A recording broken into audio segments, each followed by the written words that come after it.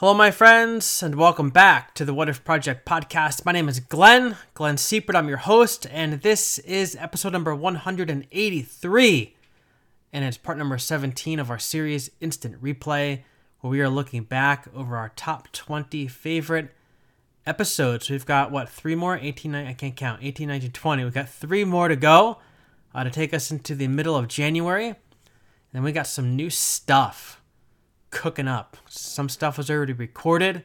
Some things are being recorded. We have some new ideas, some new guests. We are cooking up some new heretical ideas. So get ready. This coming Saturday, is Christmas Day. So Merry Christmas to you if you celebrate Christmas. If you don't, Merry, Happy, whatever it is that you do, have done. May this season bring you lots of peace and lots of joy. And may you feel the love here from the What If Project. Also on Saturday, I haven't talked about it too much on the podcast, but I don't know if you've heard through the grapevine, but on Saturday is the pre-order date for my book. Holy crap. I wrote a book. I did. It's called Rethinking Everything, subtitled A Spiritual Journey from Black and White Thinking to a World of Color. It is a self-published book. The release date will be January 25th, which is my 40th birthday. So I started this book 2 years ago, and I worked on it, picked it up during the pandemic, worked on it some more, put it away. Then this past August, September, when I quit my job to do this, I was like, I got to finish this book because I got things to say, and I got to get them out. And so I did it. I got the manuscript done. And I decided to self-publish it because I wanted it done quickly so I could put it out on my 40th birthday. But also, it's a very personal book, and I talk about it in the foreword. Nobody's read it yet, by the way. I haven't gotten any endorsements because I didn't ask anybody to read it. I literally just put this thing together, did some editing myself, hired somebody to do the formatting. I even designed the cover, all the different things. It's a very personal work for me because it is my spiritual journey. I talk in there about my kind of journey from the world of evangelicalism to where I am now. And I kind of take a look at 4 big topics that have been very important to me in my journey. So we talk about hell, we talk about LGBTQ inclusion, we talk about biblical inerrancy, we talk about the cross. So we talk about 4 really big topics and we rethink them. We go from black and white thinking to a very colorful world. And it's gonna be a relief to some people. It's gonna be a burden to others because some people are gonna read this and say, this guy has a master's of divinity and a doctorate, and this is what he's come up with. It's gonna be wild. It's gonna be a lot of different thoughts about it, but I'm excited about it. I have the final as I'm recording this, the manuscript is done. I'm just waiting on the final file for the cover. Then I can upload it. It's going to be on Amazon. I can upload it to Amazon, and it can be purchased from there. So I'm excited. I'm going to probably have a hard copy in my hand before the pre-order date so I can see it, hold it. It's going to be available in softcover and hardcover because I'm a hardcover guy. I like the hardcover book, and so it's going to be available in both options for you. Kindle, probably a little bit later. Not really going to be right away. A lot of people said you should do Kindle because more people will buy it. I don't really care who buys it, to be honest with you. I really don't care. I thought to myself, if I do Kindle, it's probably going to get more people to buy it. But also, I feel like if you order a hard copy, you're like invested in it. And that's what I want. I want people to read it who are going to be invested in it. Like if I go to Amazon and order a book, have it shipped to my house, it's because I really want the book. And I'm interested in what this book has to say. Whereas sometimes I have a lot of books on my Kindle that I've just downloaded and I hate them. I had no real interest in it. I just wanted to see what the book was about, and I've never read it again. So I want people to buy the book who are going to be invested in the book. So I'm only doing hardcover, softcover for now. Maybe we'll do Kindle somewhere down the road. I don't know. We'll see. But I'm excited. I'm pumped. I'm amped. I'm ready to go. Release it into the world, and then we'll get cooking on something else. I got other ideas brewing in the back of my head for the next work, whatever that's going to be. So we'll see where the journey takes us. But anyway, all that to say, today's episode is a look back on a conversation I had with Elaine Pagels. Elaine Pagels wrote a bunch of books. One of them called The Gnostics, where she looks at the Gnostic Christians and the Gnostic texts, and some of the books that have been lost, the letters that have been lost. They were deemed to be heretical, and so they were said to be destroyed, but some people saved them. We have them. So she talks all about that in this book.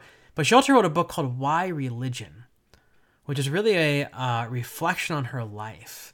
And what I love about Elaine is that she's a very spiritual woman. Like, a lot of people told me that when you study the Gnostic text, it's going to take you away from God. You know, you're going to study the Nag Hammadi scriptures. You're going to study the Gnostic texts. You're going to study all this stuff, you know, Bart Ehrman, all these people. It's going to take you away from God.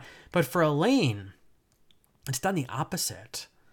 She talks in the episode about how this has helped deepen her faith, broaden her understanding of God and Christ and Jesus, and has really made her, she feels, a better Christian. And so I love that, because I am fascinated with these Gnostic texts. Like, I have had so many people tell me they're garbage, you know, that they get all this stuff wrong in there. Whatever. Nobody really has it right to begin with, right? So let's start there.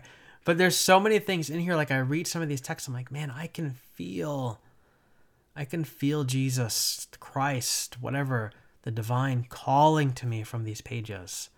And I love them. I love them. I almost wish that they had like an actual Bible. Like, I'm talking like a real, like, leather-bound Bible that was like the 4 Gospels, along with all these other gospel texts that we have, all these other stories about Jesus. I wish we could compile them all into one nice-looking Bible book. I know I have like hardcover books, stuff like that with all these, but I want like an actual, like, this looks like a Bible kind of thing. So who knows? Maybe they'll come out with that one day. Maybe I can make a suggestion to somebody and they'll do it. I don't know. But anyway, I love these books. I love these texts. I think they're really cool.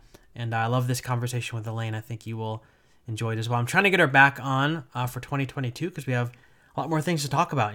You'll see at the end of the episode, she mentions about maybe collaborating on some different things. So trying to make that happen. We're trying to stir up the waters and see what kind of stuff that we can cook up here in 2022 with Elaine Pagels. So in the show notes, we have Patreon, Buy Me a Coffee. If this has encouraged you, inspired you in your faith, those are 2 places to go to support the show financially. Special music is from my friend Young Citizen. He's a hip-hop artist in Charlotte, North Carolina, doing great and amazing things. We work together at Apple. He's doing his thing, I'm doing my thing, and he's a really great guy, very encouraging, really good spirit, and really good, putting really good vibes into the world. So go to iTunes, go to Spotify, to go to all the places, download it, share it, pass it along.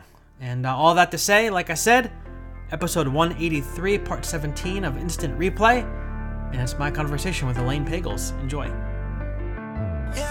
Wake up, get your morning started. Drinking daily coffee, got this money on my mind. Sun ain't always shining, but it's brighter days ahead. It's gonna get started, we can do what we wanna. Wake up, get your morning started. Drinking daily coffee, got this money on my mind. Sun ain't always shining, but it's brighter days ahead.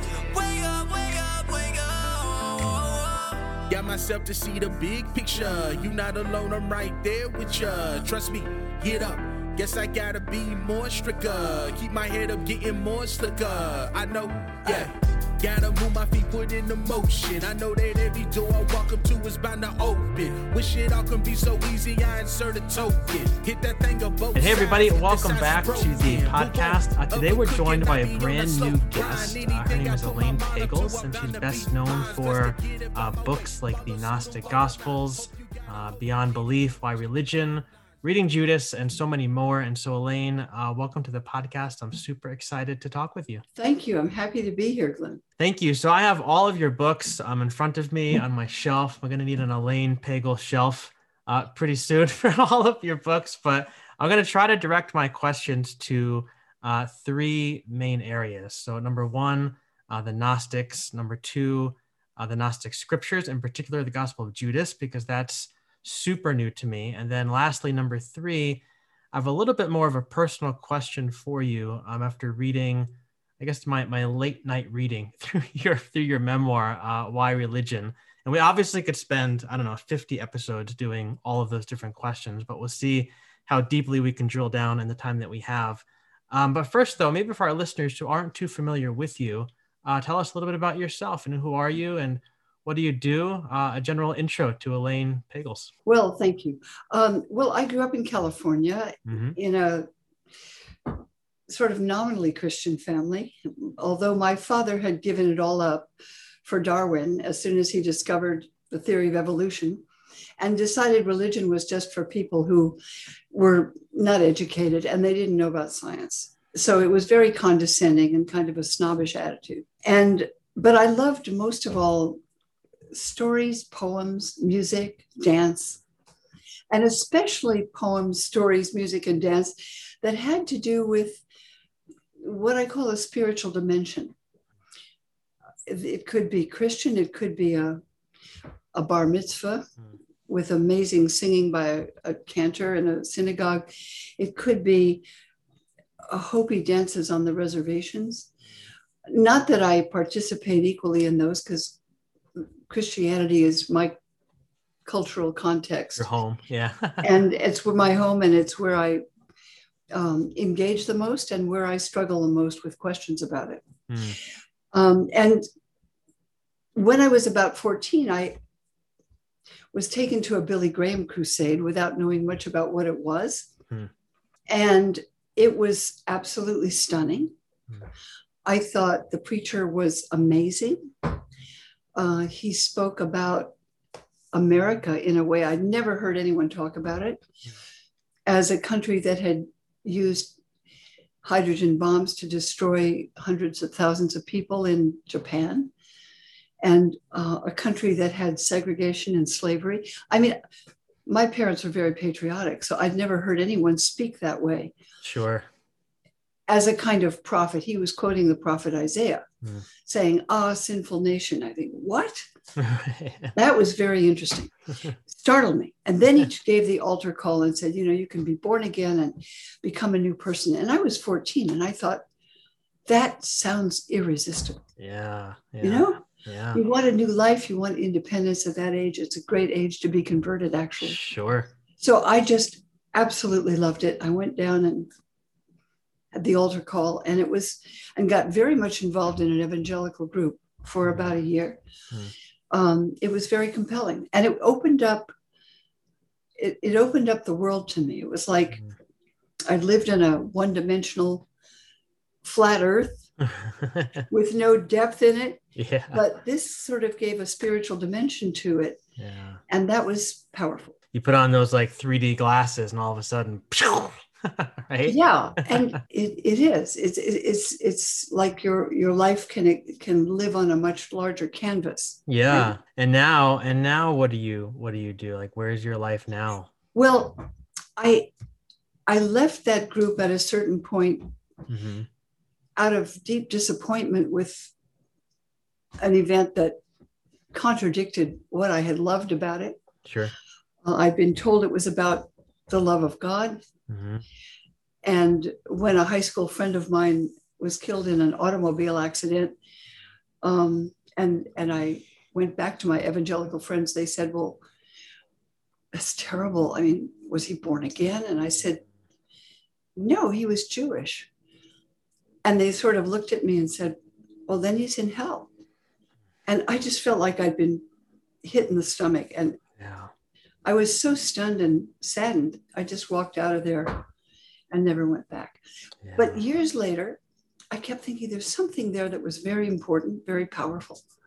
Was it Christianity? Was it religion? Could it have been any religion? I didn't know. Something, yeah. So I went back to graduate school to find out, what do we really know about Jesus? How do we know, how did this movement start anyway? And how did it become what it became? And to my real astonishment, the professors where I went to graduate school were looking at a whole secret library of gospels that I'd never heard about.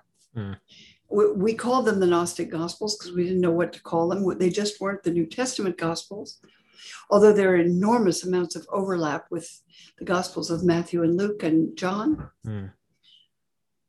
But they were not in the New Testament canon as we have it now. And some of them spoke to me very deeply. One of them is the Gospel of Thomas. And half of that, it's only 14 pages. And it's not meant to replace the other Gospels, Glenn. It's meant to be an amplification like of what you find there. Yeah, like a supplement. Yes, an addition. Because the Gospels of the New Testament, as you know, they offer the public teaching of Jesus. You know, Jesus is outdoors and there are thousands of people and he speaks. And some of the things he said were written down by people who probably worked hard to remember them. Sure. And then later wrote them down. Yeah. And they're in the Gospels of Matthew and Luke, Matthew 5, Sermon on the Mount, in Luke 6 and 7. Very famous teaching, very important teaching. But these other Gospels claim to be what Jesus didn't preach in public. They claim to tell you what he said in private when he was alone with his disciples. And Mark says in chapter 4 that when he was alone with his disciples, he spoke to them and only to them about the mystery of the kingdom of God. But Mark really doesn't tell you what that means. Mark just says, well, he only spoke to outsiders in parables, and Mark gives you mainly parables. Sure. And some of these other sources claim to give you secret teaching. Yeah. We don't really know if they do. Yeah. But the Gospel of Thomas struck me very deeply. Yeah, that seems to be the one that's the most, it's like the odd one, because when I first heard about it, I was expecting stories, like you said, and then you open it up and it's just all these sayings. And a lot of them are very familiar because a lot of them are found in the Gospels I'm familiar with, but some of them are not. But I had a friend who said to me, you know, when you start reading some of the Gnostic texts, like you'll know the voice of the shepherd in the text, like something like when you're reading it and something strikes you as, oh, this is something that Jesus most certainly would say, like you'll just know it in your spirit if that's part of your past. Well, actually half. There's only in Thomas, it's just a list of 114 sayings. And half of them are almost identical with what you find in the Sermon on the Mount in Matthew and the Sermon on the Plain in Luke. The other half are other kinds of sayings. And I felt deeply affected by them, particularly the one in which Jesus says, if you bring forth what is within you, what you bring forth will save you. If you do not bring forth what is within you, what you do not bring forth will destroy you. Yeah. And I took that as a psychological statement because I think it has truth on that level. And later I came to see it was a theological statement about all of us being created in the image of God, as Genesis 1:26 and 27 says. Yeah. God creates humankind in his image. And it speaks about the image of God, not as a physical phenomena, but as a kind of energy that could only be described in a metaphor as light, which has a sort of visible, and yet it's a spiritual energy. Sure. Yeah. And so, you know, it's a very powerful gospel. And I thought it was consistent with the teachings I'd found in the others. And yet it goes to another level, it seemed to me. And so, but many people said, well, wait a minute, these gospels aren't in the New Testament. This has got to be garbage. Right. And some people... That's what I was taught.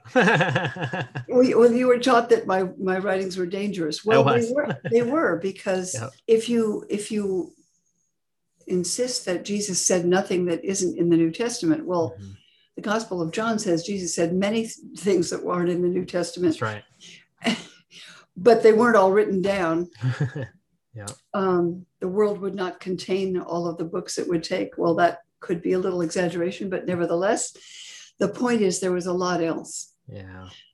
And so we don't know, but they did speak to me very deeply. Yeah, absolutely. So let me ask you some questions about the Gnostics. We've already used that word, and I find this term to be very, very confusing because I grew up hearing that basically the Gnostics were this evil group of people because they were bent on leading Christians away from the true Orthodox Christianity that was handed down from Jesus and the apostles. But, then I finished, I got out of seminary and I started to do my own study, your work, David Brackey, Bart Ehrman, Karen King, and others. And I discovered that various scholars seem to have various ideas about who the Gnostics were, what Gnosticism is, and what Gnosticism entails. Like, there seems to be a lot of ambiguity around this topic. So I was wondering if you could help us maybe get our feet a little bit wet in this topic. Like, for you, who were the Gnostics and what does the term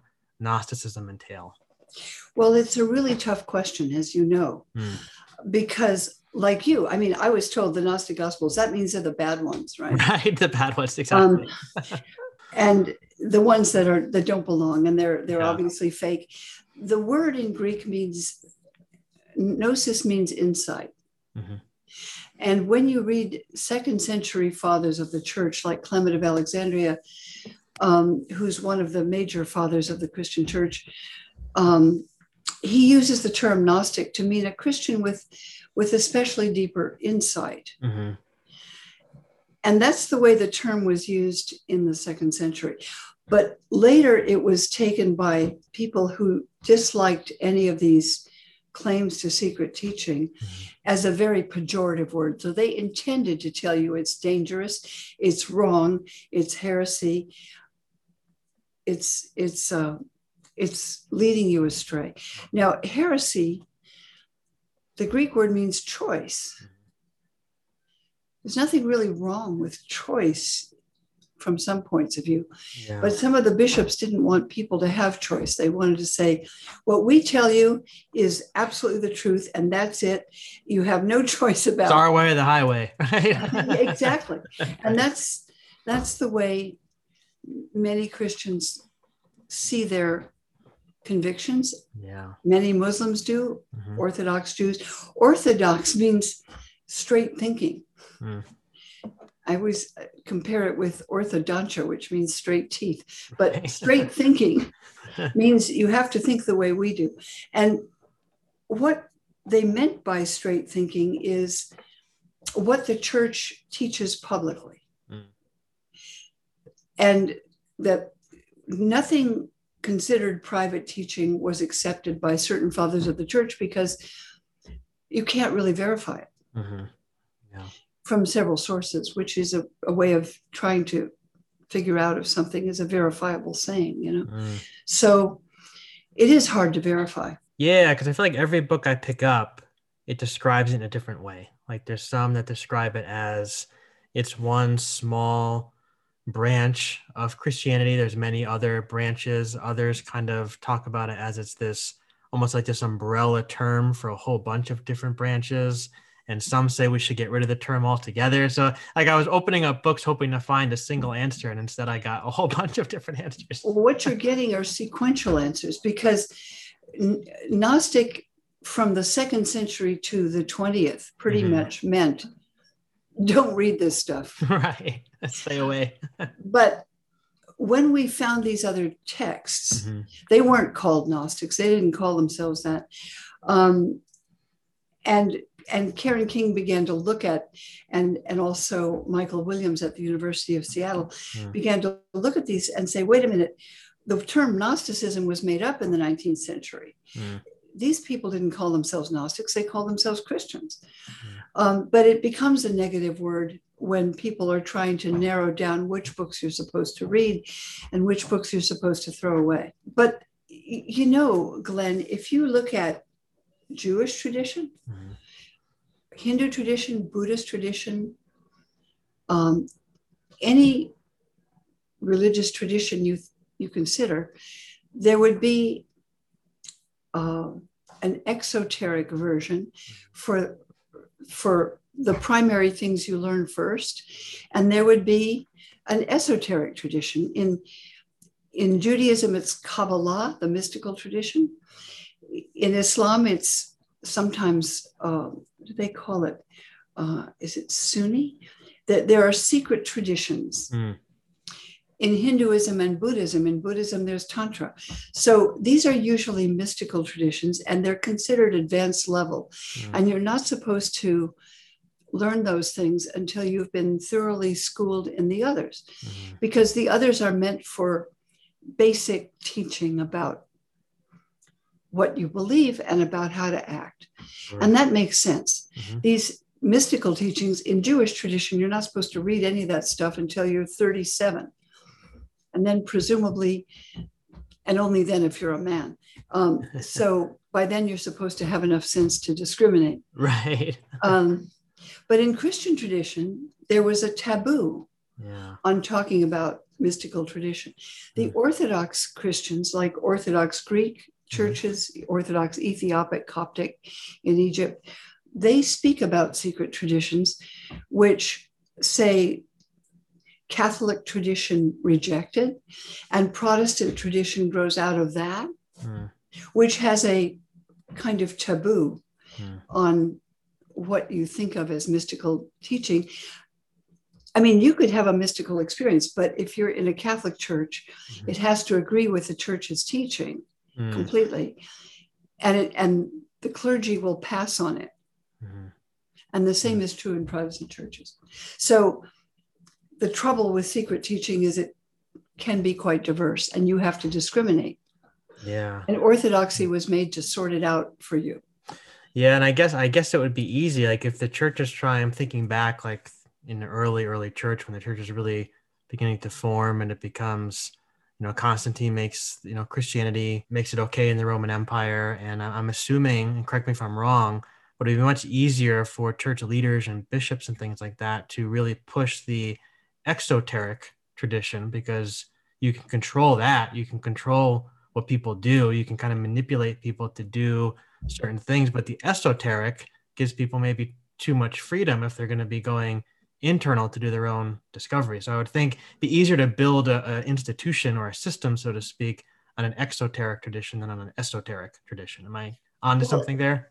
Exactly. And Constantine knew that. I mean, when he became a Christian, he asked his right-hand man, the Bishop Eusebius, get me copies of the scriptures. And Eusebius had to sort of figure out which ones to use. Right. And he chose the ones that were most familiar, the Gospels that were read a great deal. The Gospel of Thomas was also read a great deal, but it claimed to be a secret text, so that was out. And then he said, okay, as you know, all the bishops have to come to my summer palace in Nicaea and make a decision. What do we believe? Yeah. What are we going to talk about? So they create the Nicene Creed. And then the two people who refused to sign it, I believe in one God, Father Almighty, maker of heaven and earth, the whole creed that Catholics, Lutherans, Episcopalians all use. Yeah. Those who refused to sign it were excommunicated, not only from the church, but they were told they'd be in eternal hell. And that's rather the way many Christians have played it ever since. I mean, one bishop who really wanted to preserve a certain Orthodox tradition said, outside the church, there's no salvation. And that's why it's dangerous to talk about these others, because, well, they're just untested products, so to speak. Right. And some could lead you astray, and they're diverse. So there's a problem there. But I think many scholars now would say, well, if you want to understand how the early Christian movement developed, excluding those many other sources we now know about gives you only a sort of narrow stream of what the Christian movement was. Sure. Now we need to expand it, because it's much, you can embrace Orthodox tradition, but if you know what the other alternatives were, it makes much more sense, actually. So what happened then? Like, why? I mean, I'm sure there's books on this, but what happened to these, like the Gnostic branches? Like, why did Orthodoxy, what was the big reason why Orthodoxy kind of won the race, so to speak? Like what made that get so much stronger, whereas the others seem to have just disappeared?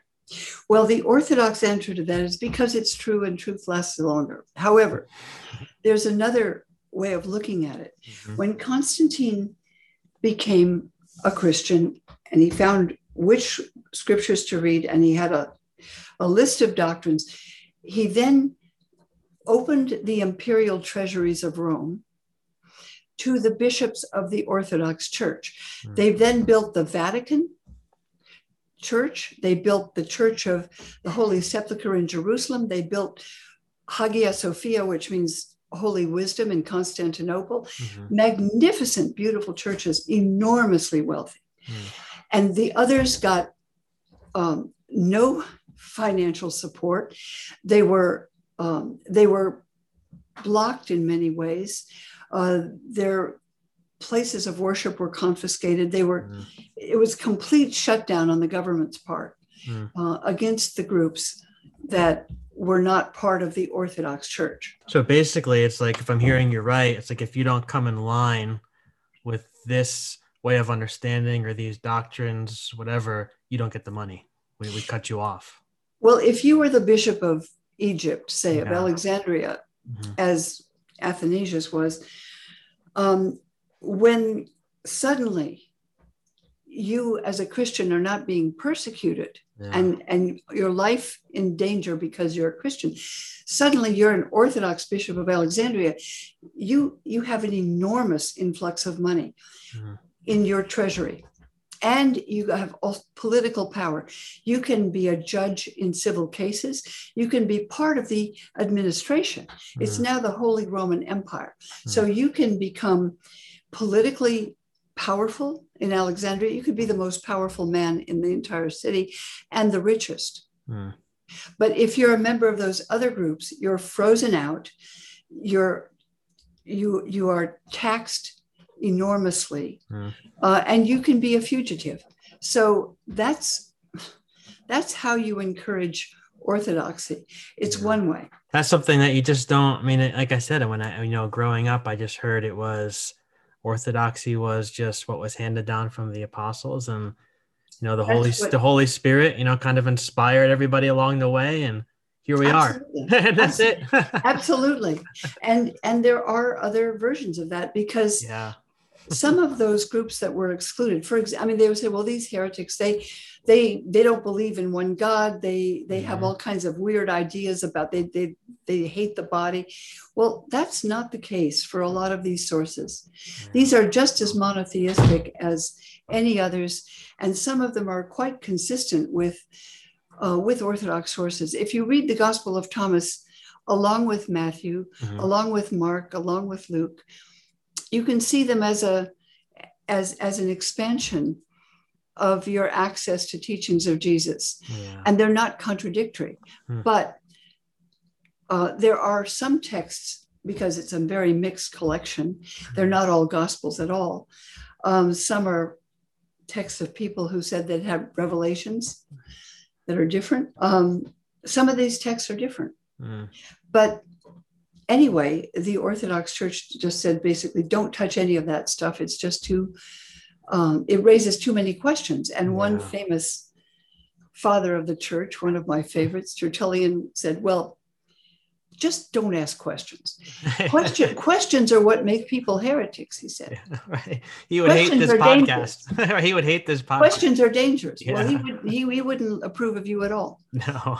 That's what make people heretics, asking questions like those. Yeah, that's right. So you talk about how these texts that were considered dangerous. So one of the big ones that's really recently come to my attention is the Gospel of Judas. And you wrote a book with Karen King about this. And if I'm not mistaken, the Gospel of Judas is a relatively new find, right? A relatively new discovery in the 2000s. Am I correct on that? It was or made available, I should say. Yes, because we knew there was a text called that. Yeah. As early as 100 years after the death of Jesus, approximately. But somebody called something the Gospel of Judas, or the Gospel of Thomas, or the Gospel of Philip, or the Gospel of Mary Magdalene. We didn't know what they were. Right. But only fragments of that were discovered and came to light in 2005 and after. Got it. And I was part of a team, and so was Bart Ehrman and Karen King and others, that the National Geographic, who bought this text, probably bought illegally on the black market, because I don't think National Geographic did it illegally. They were told something different. That came on the market. Now, the Gospel of Judas is a gospel that suggests that Jesus himself, who appears in the gospel, is critical of the 12 apostles because they're encouraging martyrdom. They're encouraging you, if you have children, not to prevent your children from getting killed because they're Christians. I couldn't help thinking, Glenn, about Muslim parents who might be told by some imams, radical imams, that your 15-year-old should put on a suicide vest and become a martyr, because that's what God wants. And and some people would say, well, all right, if that's what God wants. And when those young people go into a market and blow themselves up and kill 20 people, their families are not to mourn. They're supposed to celebrate. They get money from the group that supports this. That happens today, right? Yeah. But that was a text that I think was concerned about bishops encouraging young people to get martyred. And it's probably a late text. And it pictures the 12 apostles, some of whom, of course, did die as martyrs, encouraging that. I don't think it's a very interesting text, spiritually speaking. I think it had a purpose at the time. So it's important to read it in the context that it was like, what was the big question, I guess, in the air at the time. Yeah. I mean, that's as close as Karen King and I could come to what was going on in the mind of the writers. It wasn't written by Judas Iscariot, but then, none of the Gospels that we know, we don't know who wrote them actually. They're, the titles aren't meant to be author. The Gospel according to Matthew could be, Matthew is your teacher. And so you say, well, this is what our teacher taught. Right. This is the gospel as Matthew taught it. This is the gospel as Luke taught it. And they have variations, as you know, but they're not totally different. You could equally take the gospel as Thomas heard it from Jesus. And that particular gospel, as I say, I go back to that one because I find it deeply congruent with the teachings of the Gospels in the New Testament. And yet it goes further. But just as you say, what makes it offensive to Orthodox Christians and bishops who are trying to control the flow of information and say, this is the church, this is the only way, just believe what we tell you, is the idea that what you find within yourself is a connection with God because you're created in his image. And therefore you can find your way back to God by seeking within yourself. Yeah. And that is a teaching that bishops don't like because they want to be in control of the message. Yeah. Yeah. And it means you can kind of freelance spiritually and find your way back to God. That is not a message that a leader of any church or most churches would endorse. Yeah. And it's so funny because I feel like I'm on this journey now where I'm in this place of self-discovery. And I feel like I've looked inside a lot to really ask myself, what has my experience with God taught me about God? Yeah. And a lot of that stuff has taken me in places that are much different than how I was raised in a very conservative evangelical tradition. And that's received a lot of the kickback. But in this time that I'm in, I feel almost closer to God than like I've ever felt before. Like I feel like I've evolved to places with God that I didn't have access to when I was just going by the book, so to speak. Like I was just trying to stay in line with the boundaries and stay in line with the certain things I was allowed to read and wasn't allowed to read and was allowed to think about, not allowed to think about. And now that I've kind of blew up that box, so to speak, it's just taken me to these wonderful places. Well, actually, Glenn, that is the experience of many people. And when I encountered the Gospel of Thomas, and many people have said to me, now I can really be a Christian because it's not just a matter of believing. Yes. a bunch of statements in a creed, because these texts are not so much about what do you believe? Do you believe in God? Do you believe that Jesus is the Son of God? Do you believe that Jesus was born of a virgin? It's not, those aren't the questions. The question is, what is your experience? Who are you? How do you understand who you are? Do you sense a connection with a divine source? And that's what you're talking about. Now, you know, and I know, and everybody knows, that some people say, well, I hear the voice of God and it told me to kill my family. You know, I mean, there are people who claim revelation for atrocious acts, right? Yeah.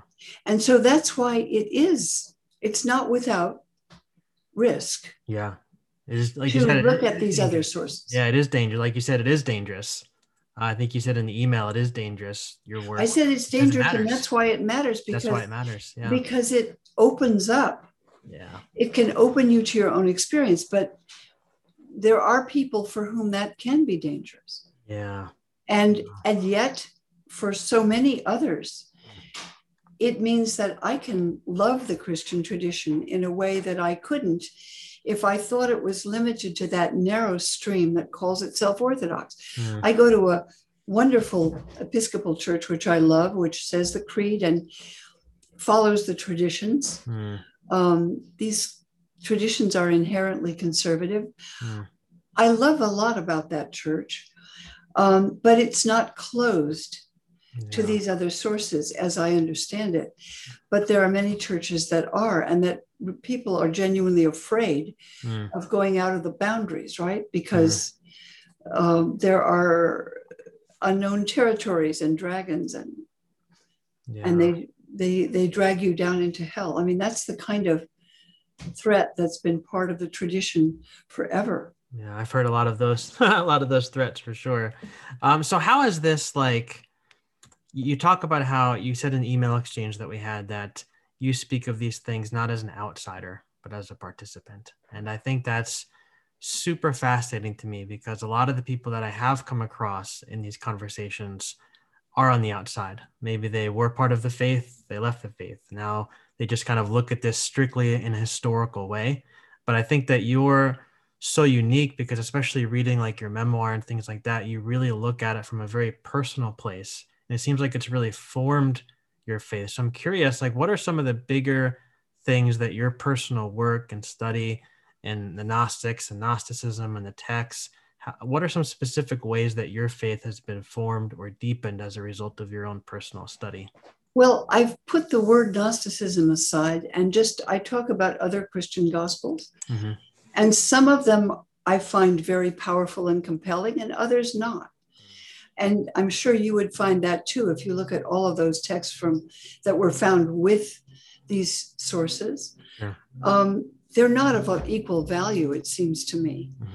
But some of them do speak, and you can see, for example, why the Gospel of Mary Magdalene would be shunned by Orthodox teachers, because they haven't allowed women to have positions of preaching or teaching within Christian churches for nearly 2,000 years.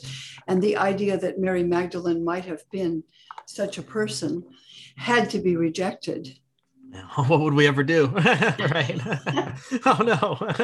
And, you know, in that text, Peter says, well, I don't believe Jesus ever spoke to her this way. I think she's just talking strange ideas. And she says, my brother Peter, do you think I just made this up? Do you think I'm just lying about the Lord? And he basically does. And the others say, Peter, you always get angry. Just stop it. And she goes out to become an evangelist with him. And that is why it's not in the New Testament. But so that has changed my view about women in the early Christian movement. But more deeply, it suggests that spiritual life is not simple. It's not easy. It's good to have guidance about how to start. And that's what the Orthodox tradition was meant to do. And that's what regular tradition does for Jews and Muslims and Buddhists. It gives you guidelines, okay? You need guidelines. Sure.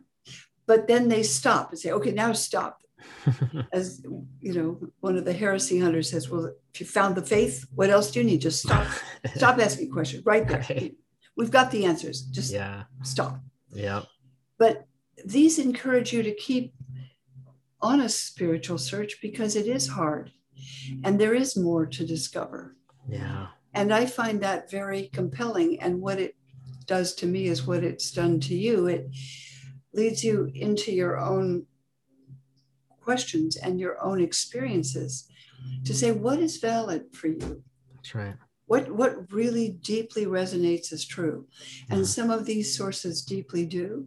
Mm-hmm. And I feel they are enhancing and deepening what I understand about the faith, but that it's not just belief, it's more about experience. See, gnosis is not about believing.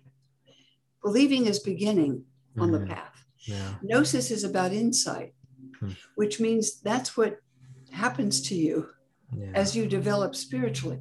So it's meant to be a different level, and it's not for beginners. So you begin in one place, but then you go a little bit deeper. You can go further. And it's meant, just as in Jewish tradition, you don't start with mystical tradition. Mm-hmm.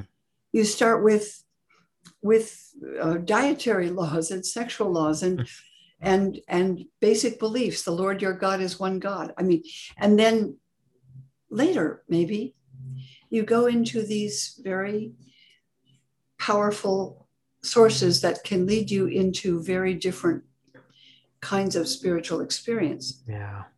But so that's what I think is possible. And I think the other thing, Glenn, is that so many people like you and like me feel they have to leave Christianity because it tries to put blinders on them or tell them what questions they should never ask. Right. I've heard people say, my minister said, don't ever ask questions like that. Or no, you can't read that sort of thing. So when they have that experience, they say, okay, well, Christianity is just a bunch of things that the church tells you have to believe. Yeah. I don't want to have anything to do with it. Yeah. My father left it because he felt that it was contrary to science. And of course it's not. But what he was dealing with was a kind of church that would not allow him to think about Darwin or scientific discovery. Yeah. And that's, to me, a tremendous loss, because I can't now imagine living without a spiritual dimension in my life, especially because of the events that I wrote about in that book. Yeah. Without a spiritual dimension. I mean, I would feel unmoored. And many people I know, most of my colleagues in the university have no use for what you're calling a spiritual dimension or what I'm calling a spiritual, but they don't know what they're talking about. Yeah. Why, who needs that? Yeah. Religion is for people who have to have a bunch of answers thrown at them for things that are hard to understand. Yeah. It's like we have the system, we have the answers, we have why do you need this? Why do you need that? Yeah. Over there. Yeah. And a lot of people will say, well, that's pretty limiting, Yeah. And so they just reject the whole thing. And I think that's a great loss. So that's why I think opening up these sources and saying, well, take a look at them. You don't have to accept them. You can say, no, I don't, that one sounds wrong to me. Right. This one sounds right. When I read one that talks about Jesus, as it's called, one of the texts calls Jesus a psychiatrist, but in Greek, psychiatros means a healer of the soul. And he gives medicine to heal hearts. He's seen the image of Jesus there. He's a physician. Yeah. With medication to heal your heart. Now, I find that a very powerful image. Yeah. Because that's what psychiatrists are supposed to do, but they really can't. They stop short of that very often. They could give you maybe medications, but healing the heart is another matter. Yeah. And that's what spiritual teachers claim to do. Some might be able to help. and others may really lead you astray. So it takes discernment, and that's hard. Discernment of, in the early church, they talked about the problem of discernment of spirits. That is, they asked spiritual masters, how do you know when a vision is from God or when it's leading you astray, when it's from Satan? And one of the great spiritual teachers, Anthony of Egypt, said, well, a demonic spirit may look wonderful at first, but after a while it will leave you depressed and anxious and fearful. And a spirit from God may terrify you at first, but later it will bring you calm and peace in your soul. And he said, that's how you can tell what is from God and what is not.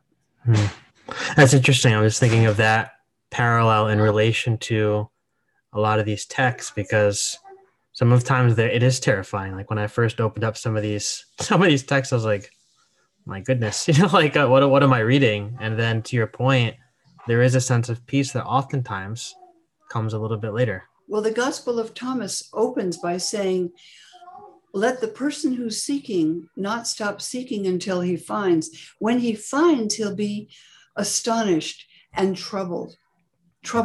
And then he will come to be master of it. I mean, then he will come to a place of acceptance and understanding after being troubled and disturbed. But not without that. And some people get very unnerved by the deep waters of spiritual exploration, and rightly so. Yeah, we want to avoid we like to avoid those things because we want the very simple, we want to be able to follow the path and know where we're going and have the answers, and it's a sense of comfort. And I think when you encounter these internal things, these esoteric things, like you said before, it can be very unnerving because you don't know where it's going to lead you. Yeah, and I think that answer of St. Anthony has some truth in it, that you can be troubled at first and anxious and unsettled and unnerved. And then eventually it brings you to a place of greater resolution in some way, or not. Yeah, definitely. So last question for you, because I don't want to keep you too long, because I know you have a life you have to go and you have a lot of things to do. Oh, and let me just say too that this has allowed me to enjoy and love participating in my church because I don't feel confined by it as I did in that church where they gave me an answer that sounded to me contrary to what they always talked about, the love of God. Yeah. I think that's something that's freeing for people, because I even think of the listener of this podcast, like a lot of them, I haven't been to church in a long, long time, just because of that. Part of it's that very reason, that just questions are not welcomed. And when you start to think outside of the certain boundaries that are set up for you, you're frowned upon. And I experienced, that was so much of my experience for so long. I just felt like I needed a break from that. But I think that going back to church, I think, would be thinking about what you're talking about with this. And just, I feel like it's just, it gives more freedom to operate within the institution that feels like it hurt me for so many years. I don't know if that makes any sense, but I'm trying to piece together what I'm trying to say here. But I feel like a lot of what you're saying gives me more freedom to step back into the institution with a much different perspective than I had when I came out of it. Well, it makes a lot of sense, because many students, even at Princeton, say, well, if I take a course in early Christianity and I learn that, say, the Gospels weren't all written at the same time and they weren't dictated by an angel, they were written by people, then I realize that they're not important anymore. I'll lose my faith. Yeah. And they realize after they study this that very often the opposite is true.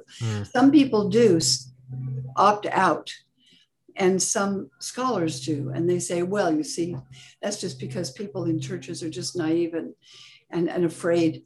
They want somebody to tell them all the answers. But some other people see it quite differently, and most of my students understand, if you're not hostile to Christianity, you're not trying to debunk it, you're trying to open it up. Yeah. Yeah. And that's what these texts were originally for. Yeah, that's really good. So last question for you. Most of our listeners, a lot of our listeners were brought up in the conservative evangelical world. They're in this place, like I said before we hit record, they're deconstructing, they're asking a lot of questions. They don't want to leave the faith, but they're rethinking the faith, the Bible, the cross, the atonement, all the things. And a lot of them have come up against some really harsh kickback, critique from their former tribe. Many have been outcasted altogether. So my question is, like, I'm sure that you've experienced that kickback. I imagine, and I've read some articles of people's critique against your work. Oh, yes. And yeah, like I know you've been called heretic, blasphemer, things like that. But what is your advice for the person who's in that place where they're trying to be a good steward of their spiritual journey? They're trying to widen the scope of their reading, the scope of their understanding, break through those boundaries that have been set up for them, but they're coming against that kickback, and everything in them wants to stop, but at the same time, everything in them wants to keep going. What is your advice to that person? Well, that's a good question, and you're right. I mean, somebody told me that on some websites I'm called Elaine Pagan, and they just think that one of them, who's a respected New Testament professor in Atlanta, basically said my mission is to destroy the church. And I thought, that's so ignorant. Yeah. It just seems to me that it's useful to see to what extent your own feelings are validated and talk to people you can trust who aren't going to say, well, you know, you're going to go to hell if you read that. Because there's nothing in the teachings of Jesus that talks that way at all. Right. No. Nothing. No. I mean, the creed, you know, there were 300 years of a very vibrant early Christian community before there was a creed and before there was a New Testament that was closed. Yeah. They didn't have a creed. They didn't have a New Testament. It was called the Way. The Christian movement was called not a church, well, ecclesia means an assembly, but it was called the Way, hodos in Greek, a path. And it was a path of experience that on which you can explore and test and go slowly if you want. Yeah. And I would think only speak to people whose intuition seems to you sound and wise and that you trust. And some of them may be appalled that you're reading things they think you shouldn't read, and they're very well-meaning. And they're doing the best they can, but they may have different spiritual needs than others. Yeah. I think people are very different. Do you know the book of William James, The Varieties of Religious Experience? I haven't heard of it, no. You've heard of it? Oh. I haven't, no. Yeah, I'm going to write it down. What was it again? Well, read it. Yeah. This is a very famous book by William James. William James was a psychologist. He was the brother of the writer Henry James. He was in 1910, 1912.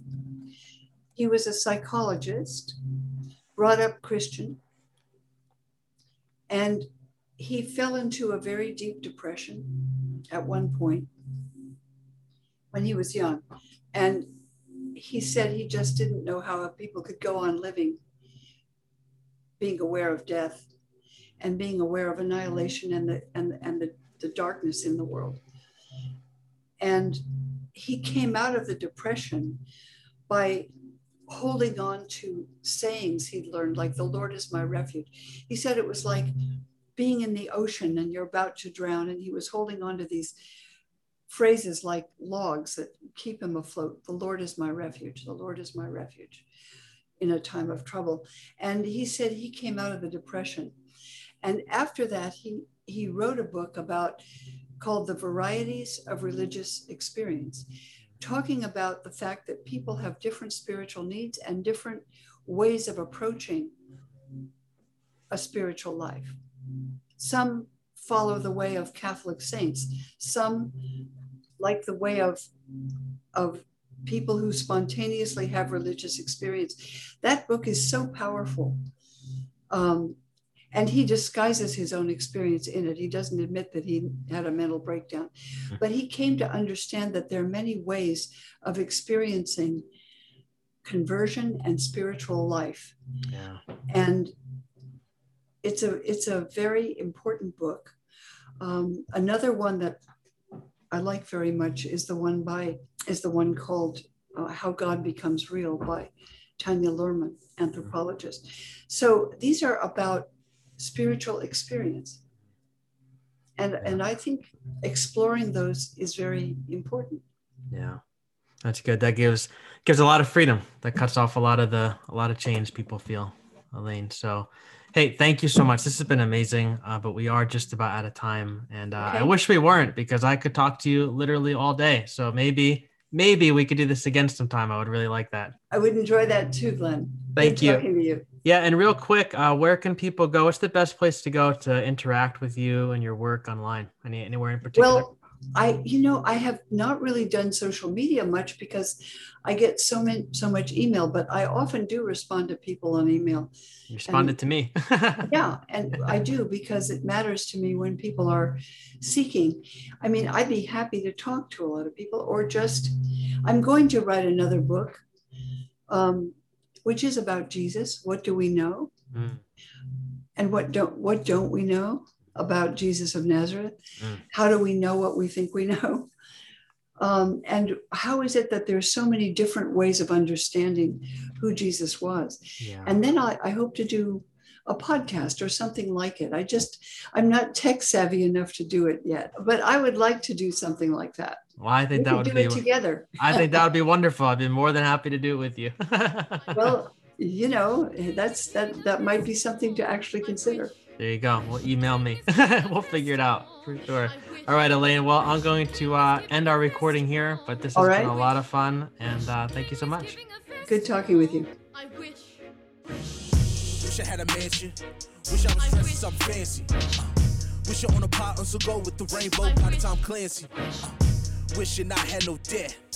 Maybe then I can't flex. Go ahead and run on my check. Wish I had no Uncle Sam's beating on my chest. Wishing for my people. Wish I had more better leaders. Have enough to make our own land. Name my own beach and we bring our own sand. Where we live is so bland. So much we're high on demand. Tiptoe around through high lows. Feel like James Brown, love we go ahead and dance. Let me talk. At the end of the day, we know who's at a fault. We got our hands up, ready for a box. Undisputed, got their own lock. Champion. Go ahead, call the ambulance. So we said our own ambience. Dub TDG, train to go. Let's talk, no rambling. Wishing I had something foreign. Wishing I had something foreign. Knowing that I can afford it. Knowing that I can afford it. It's real love, but I just ignore it. It's all love, but I just ignore it. Wishing I had something foreign. Wishing I had something foreign. Knowing that I can afford it, knowing that I can afford it. It's real love, but I just ignore it. It's all love, but I just ignore it. Wish I had red bottoms on my feet, everything falls on me. Then I start clicking my heels to the ride to this beat. Need everyone to follow my speed. Let's close doors, more keys. Hey. Carolina Rose on freeze. Hey. Wishing I could fly to the Keys. Hey. That will be more free. Hey. Something in my mind hit the dough. Put on my fresh fit. Turn Sir Charles, let's go. We about to go and get it. Let me talk. At the end of the day, we know who's at the fault. We got our hands up, ready for a box. Undisputed, got their own lot. Champions. Wishing I had something foreign. Wishing I had something foreign. Knowing that I can afford it. Knowing that I can afford it. It's real love, but I just ignore it. It's all love, but I just ignore it. Wishing I had something foreign, wishing I had something foreign. Knowing that I can afford it, knowing that I can afford it. It's real love, but I just ignore it. It's all love, but I just ignore it. King is giving a festival, I wish. King is giving a festival, I wish. King is giving a festival, I wish.